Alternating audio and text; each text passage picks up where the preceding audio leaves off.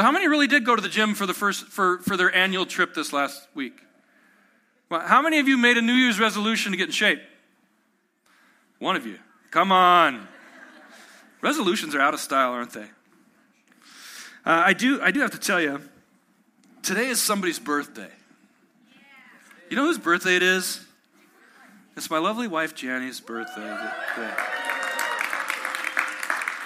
And one of the privileges of having the microphone is you get to do stuff like that and say, happy birthday, Janny. So glad that we love you. That's right. Yeah. So happy birthday. I do want to celebrate, too, the last couple weeks. You guys, we had a great Christmas service.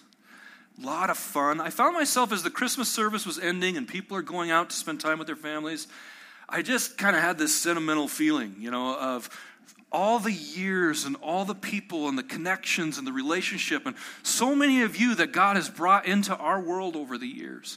All of you that you've contributed towards one another, serving one another, loving one another through the good times and the difficult times, and doing life together.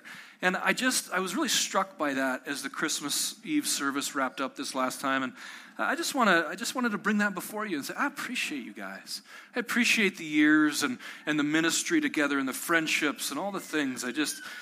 God really struck me with that. And then last week as we did our breakfast, our New Year's breakfast together, all the people that showed up and the good time that we have, I just want to recognize you guys. I appreciate you so much. I appreciate being a part of this church. It's been a special journey for sure. So speaking of New Year's resolutions, I don't really do that. I'm teasing about the workout. I mean, I really did go to the gym, and it may very well be the only time this year I go, but I did do it. I hope that's not the case, but I know how my life goes. And the decisions I make aren't always the best. But when New Year's comes around, one of the cool things about it, I'm not much of a holiday guy, but I do like the turnover of the new year because I like the idea of new. I like the idea of being able to start over. I love the passage in Scripture that says, His mercy is new every morning. That I can wake up in the morning and God's mercy is new. In Isaiah chapter 43, verses 18 and 19, it says, Remember not the former things, nor consider the things of old. Behold, I am doing a new thing. Now it springs forth.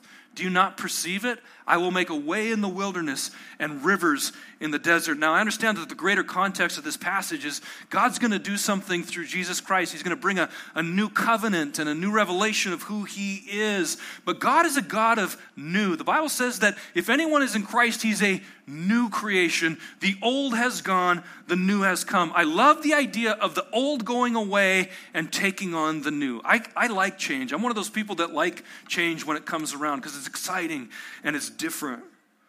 So when the new year comes around, we start making these decisions because we want our lives to be more fulfilling. I want this year to be better than last year. If you got to the end of December and went, I didn't change one bit this year. I didn't live the life I wanted to live this year. Maybe there were areas of your life that you went, I'd like that to be better. And so we make resolutions and we make decisions about how we're going to be different. But what do we really think is going to make for a fulfilling life? What are the things that come to your mind when you think about what do I want to do differently to have a more fulfilling life? Boy, if only I were smarter, I'd have a better life. If only I were better looking, I'd have a better life. If I had more money, I'd have a better life. If I had more talent, if I was better at what I do, all these things that I might want in order to have a more fulfilling life. Well, I can tell you, and we all know it, just because you're smarter doesn't make you happier. In fact, Solomon has some things to say about that, doesn't he? In his wisdom. Sometimes knowledge doesn't make you happier. It makes you realize the despair that the world is really in and the brokenness of this life. Looks fade, don't they?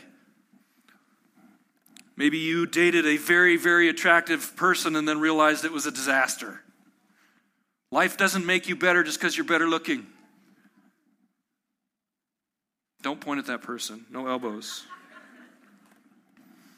More money. Man, there's always this temptation. I drive down Montana Avenue and I see that number on that electronic billboard. You notice that when you're driving? It's like a number I don't even know. It's so long. And it has a dollar sign in front of it. It's at the Montana Lottery building. And I'm like, what would I do with that money? And when I've really taken the time to think about it, I'm like, I'd have to get rid of it really fast. Man, I don't think money would really make my life more fulfilling. See, the thing is that you and I make decisions. And we're going to start a series this week about decision making. How we decide what to do with our lives. When we start the new year, we make some decisions. I'm going to do this differently. I'm going to make this New Year's resolution. I want my year to be like this or like that. We make decisions, but the problem is we're not always the best decision makers. If we took the time this morning to pass the mic and all talk about decisions we've made that weren't very good, we could be here a while, couldn't we? For those of us that were even willing to share them. How many of you got your wife a blender for Christmas? Not a good decision. Actually, they have some really cool blenders now. Really wireless ones and stuff like that. Those are pretty cool. Or a vacuum cleaner? I don't know. That's a sucky gift. Anyway. Yeah, I said that. We're not always the greatest decision makers, but the quality of our decisions often determines the quality of our lives. When we're making poor decisions over and over and over, the quality of our life tends to deteriorate. And when we're making good decisions in the way that we live, our life tends to get better with our decisions. We have control over our decisions. It's something that we contribute to our lives. The better decisions we make often improve the quality of our life. It's pretty amazing that God actually gives us the ability to choose. I want to look at the book of Genesis chapter 2, verses 15 and 17. It says, the Lord God took the man and put him in the Garden of Eden to work it and keep it. And the Lord commanded the man, saying, you may surely eat of every tree in the garden. How many trees? Every tree. Did you ever notice this? There's a lot of different trees. God says you can eat from any of them. Who's choosing which tree to eat from? Adam. But he goes on to say this. But the tree of the knowledge of good and evil you shall not eat, for in the day that you eat of it, you shall surely die. When you want to understand the foundation for a story, you always start at the beginning, right? And in the very beginning, we see that God gave man opportunities to choose. And he also gave man boundaries within to make those choices. And it's very profound that God would choose to do that because he knows what's going to happen. And he knows how much heartache can come by our choices when we choose. So he gave the boundaries. Don't go outside these lines. But within these lines, you can make choices about what you do. We skip ahead to verse 19. He hasn't even made the female yet. He hasn't made woman yet. He's working with the man, with Adam, and he says, now out of the ground the Lord God had formed every beast of the field and every bird of the heavens and brought them to the man to see what he would call them. To see what he would call them. And whatever the man called every living creature, that was its name. Who chose the names of the animals? Now, this may seem simple like a children's story, but think of how profound this is that God gave man the power to decide what these animals' names would be. There's actually a significant authority here taking place. All right, what do you call that one? Bird. That's a bird. All right, bird, it's a bird. Write it down. That's what it's going to be called. Now, was that the cow or is that the dog? That's the dog. Or is it a cow? No, it's a dog. God gave man the power to choose what he would do, what he would name the animals, what tree he would eat from. And man even went outside the boundaries of God's decisions. God made this boundary and man goes outside of it. He makes a poor decision. We make poor decisions. We're not always good decision makers. Here was at Christmas. I mean, how many of us made bad decisions about our diet during December? I got so many. Oh, thank you for being honest. I got to get you guys to raise your hands more. Come on. We're vibrant. We're alive. We got life. Are you with me? Okay. Except I'm asking you to confess. How many of you were out of line with your diet in December? You ate too much. You drank too much. You spent too much money. What did you do?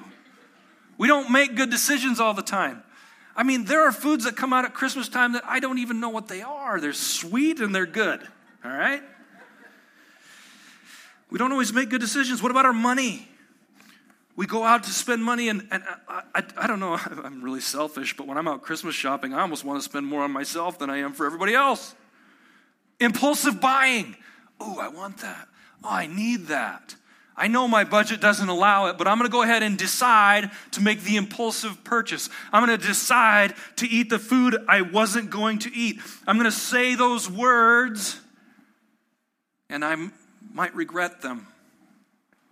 Sometimes in our poor decision-making and our impulsiveness, we end up hurting the people we love the most because of our poor decision-making. God gave us the power to make decisions, influence over our own lives. What kind of decisions are we making? Why do we struggle? We're broken. We have sin. It causes us to struggle in our decision-making. One of the studies I was looking at this week and verifying was true says that we make about 35,000 decisions a day. Can you believe that? Not all conscious necessarily. 35,000 decisions a day. Over 200 choices a day just about food. Who studies this stuff? And who's paying them? Anyway, that's what they say. 35,000 decisions a day. What does that lead to? Being overwhelmed. When you're out Christmas shopping, you've got all these stores, you've got all these items, you go on Amazon, it's overwhelming. The number of things to choose from. I can't even pick a restaurant to take my wife to dinner. There's so many. We can get overwhelmed with the number of decisions that we have. And decision fatigue is a real thing. Studies show that decision fatigue is real. I learned one time that both Steve Jobs, for those of you who don't know who he was one of the founders of Apple, or the founder of Apple, or Barack Obama, They suffered from decision fatigue. They're making such big decisions every single day that they're having other people. Steve Jobs wore the same clothes every day. Barack Obama, the same thing. They didn't want to have to decide what to wear. Jenny, would you be willing to just line up my closet with what I'm going to wear every day this week? So I don't have to think about it, because I already have too many decisions to make. I don't want to decide where to eat. I don't want to decide what flavor of ice cream. I don't want to think about what time. I got too many decisions to make, and we get overwhelmed. I want you to think about this just as my fellow nerds in the room. Think about this. If we're making 35,000 decisions a day, and there are 7 billion people on the planet, 35, 7, carry the 1. That's 245 trillion decisions a day. Do you hear what I'm saying? 245 trillion decisions a day. Times 365 days a year. I'm not doing that math for you. Times however many thousands of years man's been around. This really makes me think about the sovereignty of God. And this idea, did you know that the return of Jesus is already in God's mind? It's on his calendar. He already knows. If we were completely subject to 245 trillion random decisions a day, we would be living in utter destructive chaos. But there is an Alpha and Omega on the throne, holding all things together, driving all things through time and space towards his determined outcomes. That should give us some security. Because if we were left to our own devices with that many decisions, we would be living in total and utter chaos and disorder. And yet God holds all things together. He says, I am the Alpha, I am the Omega. He's already spoken things that he will do and he will complete. And you and I, despite our poor decisions, or despite the number of decisions that people make, or all the people that we disagree with, or even our enemies that make decisions, we still can rest assured that God is on his throne, holding all things together. Okay, well, let's drill down into maybe some more personal thoughts about this. Here's another reason that we struggle. Okay, we're overwhelmed with decisions. There's so many to make. We'll avoid them. But another thing that we do is we fear making the wrong choice. How many of you are afraid of making the wrong choice? Come on. Every day, I don't want to make the wrong choice. I don't want to make a mistake. I don't want to make Janie angry. I don't want to make God angry. Maybe in the other order, but pretty close. We make these decisions, especially as Christians. We struggle with our decision making because we don't want to get outside the will of God. Like God has He has a plan. He has purposes. He is good. I don't want to make a mistake. I've got I've got 2 out of the house and 2 still in the house, and we're going through those phases of college and career and trying to decide, and I might frustrate some of you parents right now, but one of the things, the pressure that we put on the kids is that you need to decide now what you're going to do and be the rest of your life. That is a ridiculous expectation. There are a few people who just know. My wife is one of them. She knew she wanted to be a nurse from the time she was a little girl, and just that's what she did. And there are some of you that are like that. But for most of us, you get to the age of 18. I mean, I'm 45. I still don't know. Am I 45? Yeah. Am I? Yeah, I am. I'm 45. I still don't know what I want to be when I grow up. I mean, I'm doing this now. Can I tell you, today is your destiny? We're always worried about this destiny down the road that I'm somehow going to miss. And you're going to get there and realize the whole journey was your destiny. The whole journey was part of it. You know, and we get afraid. What if I pick the wrong college? What if I pick the wrong major? What if I marry the wrong person? And I don't think God works like that.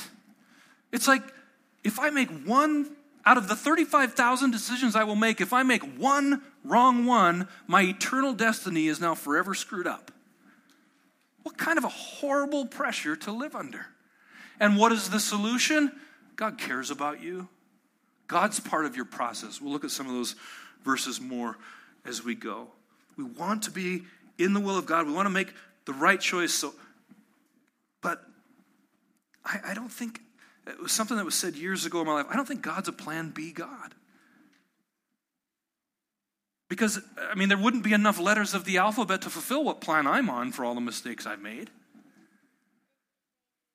And yet I trust that I am where I'm supposed to be despite all the dumb decisions I've made. Or the poor decisions or the foolish decisions. Proverbs 16:9, the heart of a man plans his way, but the Lord establishes his steps.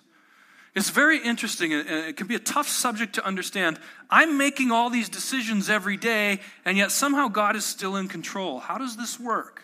Well, if you figure that out, you will have solved something that mankind has never been able to figure out. But here's what we know for sure. That we make our plans, and we have choices, and they're important choices, and they matter. What you do with your decisions matters. God gives you a power and authority in your life, and yet He's holding the whole thing together. So even within those boundaries, if we're, okay, well, I went to the wrong school for 6 months, I'm out of there, I'm going back home, I'm going to figure this out. That's okay. That's part of your journey. God will establish your steps. So in our heart, we're planning. We're like Adam. I'm going to name this, and I'm going to name that. I'm going to eat from this tree. And our lives are the same way. We're making our decisions about what to do, and all the while trusting that God is guiding us. You know, when we're talking to a young person about who should I marry, or should I marry this person, I don't have just the greatest advice for you. Because when Janie and I were dating, and I was starting to think about asking her to marry me, which the fact that I even had to think about it was dumb, right? I mean, I should have just known, right? But I'm a logical person, and I'm considering all the different angles on this and wondering, and I kept wanting God to just make her glow or something. Send me something in the mail. Like, I need a sign. I want an absolute for sure, this is absolutely what you should do, JR. And I never, ever once felt that God said, do this. You know what? I always felt like He was saying, do you want to? Do you want to? That's a scary, really? You're going to give me the power to choose? I tell my daughters, I'll pick your spouse for you.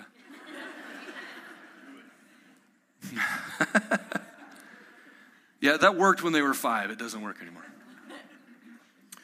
Should have got it in writing. we have the power to choose. God sees all things, but we can't comprehend his view. It's beyond something you could ever understand or describe. And so he gives us the power to choose. And I remember thinking about it and just going, I like Jani. We're a good fit in so many ways. She drives me crazy in these couple of ways, but I think this could really work. I want to marry this girl. And so I did. Did I make the right choice? Yeah. Of course. Kind of a dumb question is that? I think that when it comes to, I think God has given you the power to choose what you want. Adam had the choice. Do I want to eat from this tree today or this tree today? I know I can't eat from that tree. That's my boundary. But within those boundaries, I have these choices. And I think that we can freak ourselves out worrying about somehow missing the eternal destiny of God. Listen, if it's 35,000 decisions a day and it's totally up to your decisions and your free will, then it's over. Forget it. But that's not the way it is. God guides our steps in the end. I always tell people, if you really want to open this door to the next phase of your life, whatever it is, it's a career, or you're going to move, or a dating relationship or something, you're going to open that door and go that way, just be paying attention to God. Because you might walk through a door that he doesn't want you to go through. You can trust him to go, stop. He's your loving father. You know, it's like when you watch your kid. They grab the screwdriver and they start going towards the outlet. And you watch them and you watch them and you watch them and they get ready and you go, wait, don't do that. That's a dumb idea. God's like that. When we start walking through, but we got to be paying attention. We got to be submitting our lives to him. Another reason we make bad decisions is our emotions overrule our logic. We're compulsive, impulsive. You know, that's what temptation is. We get in a situation where we're tempted and our emotions start rolling and our flesh starts yelling at us. And so then we make bad decisions. And we get overwhelmed and all of a sudden all of our logic goes out the window, or whatever we wanted to do, it goes away. Sometimes we just analyze things to death. Analysis to paralysis. Have you heard of that? Might be something I have. They don't make a prescription for it. It's a thing. We overanalyze things. We respond emotionally when maybe when the kid's going towards the outlet with the screwdriver, and you freak out. Scream, yell when your kid upsets you. Yelling, screaming, emotional reaction. That's not the parent you wanted to be, but boom, your emotions overwhelm you and you make poor decisions. Same with your spouse or someone else that you love. Emotional reactions often lead to poor decisions. We let our emotions. So when we're under the pressure, is not always the best time to make an impulsive decision. We end up hurting people. Don't make permanent decisions just based on emotions. Temptation is like that. I deserve this. You ever hear people say that? I deserve this ice cream. I deserve this new ice fishing pole. We don't deserve anything. But that's our emotions coming up and pushing us to make decisions that maybe aren't that great. One thing in this series we're calling it Pre-Decide. It's something that Life Church has done in the past, and I think it's a great idea. But it says, decide before you're in this situation. You know, one of the things we teach about is sexual purity.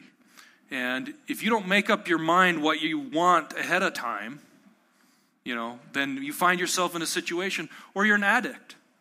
You know, if you're a recovered alcoholic or a recovering alcoholic and you know that you're going to find yourself in situations where other people are drinking alcohol, you have to have made up your mind well in advance what decision you're going to make. Otherwise, if you wait till you're in the moment, the emotion in the moment skews your judgment and you make poor decisions. The same is true with our sexuality. If you're in a dating relationship and you wait till the very edge of disaster, you're not going to make a good decision. Those kind of things. Whatever you value, you got to be thinking about ahead of time. Proverbs 16:3, commit your work to the Lord and your plans will be established. Here's the thing. God is in control. He's over all things, but sometimes we don't commit our work to the Lord. We just do our own thing and we make our own decisions and we don't consider what he has to say. I often refer to the passage that says, in all your ways acknowledge him and he will make your path straight. There's a requirement there. In all of your ways you need to acknowledge him. You need to commit your work to the Lord. When you're bringing your life before the Lord and your decisions before the Lord on a regular basis in prayer and in quietness and listening for the work of his Holy Spirit in your life, you're going to be better informed to make your decisions, and he will guide your path. But if you're just running like a sprinter in a race or driving like a bulldozer making all your decisions and not talking to God, you don't get to be offended when things don't work out the way you wanted because you didn't submit your way to him. You just made up your mind on your own will. And so we have to find this balance of we do need to make decisions. We can't run around. We can't just be indecisive and unfruitful and unproductive. God made us to work. He made us to decide. He made us to produce. He made us to be fruitful and to subdue the earth. We need to do that and make decisions about that. I think he gives us the power and authority to do that. But we need to be doing it all while submitting it to him so he can guide our path, so that if we start down the wrong trail with something, he's right there to go, hey, let's shift gears here. Let's change and go a different direction. Joshua chapter 24, verse 15. I cut it up a little bit here, but it says, choose this day whom you will serve. Choose. You have the choice. Choose who you will serve. Make a decision about who you're going to serve. As for me and my house, we will serve the Lord. And in this situation with Joshua, he's looking down the road and he knows that Israel's going to be tempted. He knows there's going to be other gods trying to infiltrate them. Choose today so that as the days go by, decide ahead of time. So when you're presented with a temptation or you're presented with a difficult circumstance, you already know who you are and what you're going to do. Determine your course of action before the moment of decision. I want to give some examples here from the scripture. So Abraham, God had made him a promise that he would have a son. God is going to make his own nation out of Abraham. He hasn't chosen any of the nations of the world. He's going to make his own. And so he finds this man of faith, Abraham. And when he's way past old age, he gives him a son. And this is a long journey, a long story for those that don't know it. And then one day God says to Abraham, I want you to sacrifice your son Isaac. What? Okay, first of all, that's crazy. You want me to sacrifice my son? And yet Abraham prepares to do it. So Abraham is now presented with if I could say it, an extreme situation. But he's already made up his mind that he's going to obey the Lord. God has been faithful. So I'm going to do what God tells me. Abraham already knew, I'm going to follow God. I'm going to obey him. And then when a difficult decision comes along, I'm going to make the decision God wants me to make, even if it's hard. Now, of course, we know God did not want Abraham to literally sacrifice Isaac. But because Abraham was faithful, God blessed him. And God rescued Isaac at the last moment. Look at Ruth and Naomi. In the book of Ruth, that she commits to her mother-in-law. Your people are going to be my people. Your country, my country. Your God, my God. Where you go, I go. She committed ahead of time. This is what I'm going to do. I'm deciding this. I've pre-decided. And she did. And she was faithful. Daniel's a good one. Daniel chapter 1, verse 8. Daniel resolved, we'll probably look at Daniel more in the weeks ahead. Daniel resolved that he would not defile himself with the king's food. So there's a situation where Daniel's in exile. He's in Babylon. He's basically a servant or slave of the ruling king of Babylon. And they have foods that Jews are not allowed to eat. And Daniel made up his mind. I'm not going to defile myself. Before he ever had the opportunity. And then he goes to the guy who handles the food for the servants and requests this of him, and that's honored. Daniel valued something, so he decided ahead of time what his decision would be like. We need to think about these things. We need to think about what we value. When your values are clear, your decisions are easier. So what do you value? You value integrity? I value integrity. I hope you value integrity as well. Okay, so I know that tax season is coming and I'm not going to like it. But what am I going to choose to do now? I'm pre-deciding now. I'm not going to cheat on my taxes. I've talked to so many people who use different kinds of arguments about render to Caesar what is Caesar's and as little as I possibly can. And fudge the truth in order to not pay their taxes. That's not integral. That lacks honesty. Make a decision ahead of time. If I find myself in a situation where I make a mistake, what if I get pulled over? What if I, whatever the thing is, am I going to respond with integrity? Sooner or later that might happen. What am I going to do? How am I going to treat the officer? How about this? Driving. I told you this morning the roads were crazy. And there's, squiggly marks on the road where people had clearly slid around and nearly went off the road. And all of a sudden somebody decided to pass me at like 20 miles an hour over the speed limit. Now, here's the thing. Fortunately, I pre-decided that if anyone ever does that, I'm joking, I didn't pre-decide this, that I'm going to pray they go to heaven, okay? Right? Rather than anything else. Or no universal sign language of, I don't like what you just did in your car. Not going to demonstrate what that is. I make up my mind ahead of time, I'm not going to do that. I know I'm going to want to road rage. I know that. People are going to make me angry in their vehicles from time to time. I'm deciding now that I value my integrity or compassion or whatever it is more than the angry moment. So I'm going to choose from this point forward, I'm going to not be giving people the bird while I'm driving. That's not my New Year's resolution, okay? It's not a thing. A friend of mine, Brian Acey, who's a former pastor here, his wife, Margaret, there was a story they told, and I contacted Brian this week to verify this is true. I couldn't remember for sure. But they used to say, make the decision before you're in the foxhole. Make a decision before. You know what a foxhole is? When you're out at war and you dig a hole and you're hiding in the hole. That's not always the best place to be making life decisions. That's high stress, high emotion, very, very extreme. Don't wait till you're in the foxhole to make a decision. Well, they have a story with this. It's actually a good story and a good decision, I think. But Margaret's dad was in war. I actually don't know which war. I would guess World War II or Korea. But he was in a foxhole. And he told God, if I get out of this, I will have as many children as you want me to.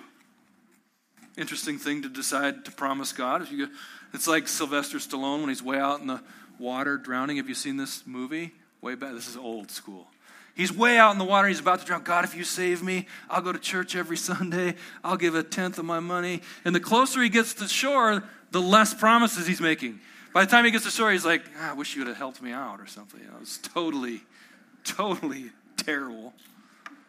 So what happens to Margaret's dad? Obviously, since he's Margaret's dad, he went on and they had 10 children.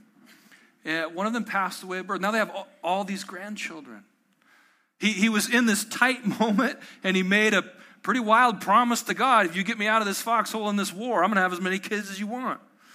And, but the foxhole isn't always the best place to be making life decisions.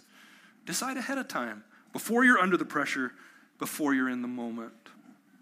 Here's the thing. We're going to be talking about values in the next few weeks. We don't always make good decisions. Romans 7:24 says, wretched man that I am. We reflect on all our decisions and we're like, I'm a mess, but who will save me? Jesus will save me. Here's the thing that's important to remember. We want to improve our decision making. We want to make better decisions. Good decisions, they build upon each other like exponentially, like compound interest almost. Keep making good decisions. Things can go very well for you. But here's the thing. We're not saved by the quality of our decisions. Okay, you didn't make enough good decisions that Jesus finally went, okay, you're in. That's not how it works.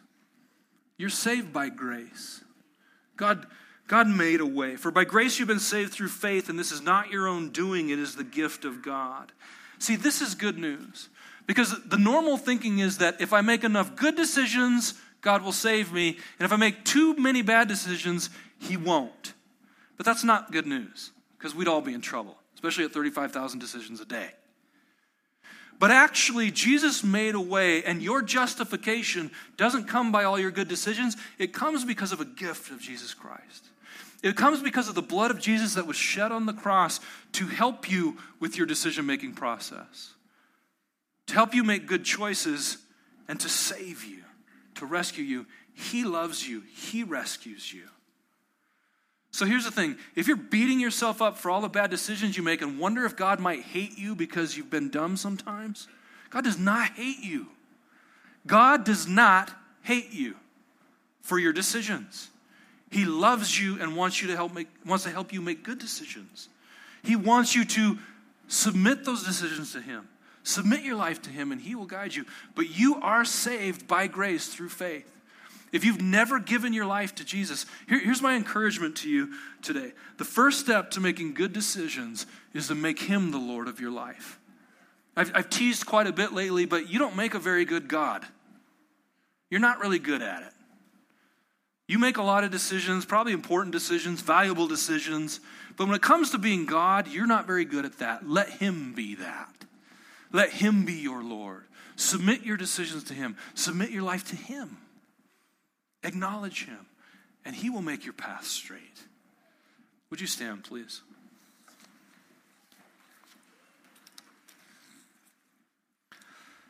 So as we're going into a new year, new things, hopefully new adventures, I want to encourage you with those proverbs today. In all your ways, acknowledge him. Submit your decisions to him. But make your decisions. God has given you some freedom and flexibility to choose things as well. Do so wisely. Lord, I pray for each one that's here this morning. God, that as we face so many different decisions in our lives, Lord, that you would help us to be wise. Lord, that you would help us to understand where your boundaries are in life and what your character and nature is in the various things that we face. God, I pray for every person in this room, Lord, that your Holy Spirit would be there, whispering, nudging, ministering, speaking, however you want to say it, Lord, working in hearts and minds. God, helping us see the value of certain decisions we're about to make, difficult decisions that we're facing. Lord, whatever anyone is facing in this room, and God, particularly those who have never really submitted their lives to you, said, Jesus, you be the boss. Lord, that you would be continuing to draw them near to you. Your word says, behold, I stand at the door and knock. He stands at the door of your life, knocking and wanting in to fellowship with you and to do life with you. I encourage you to let him in and let him do that work. And Lord, we pray for a blessing on each one as they go this week, that your Spirit would be reminding us of your word as we make our decisions. In Jesus' name, amen.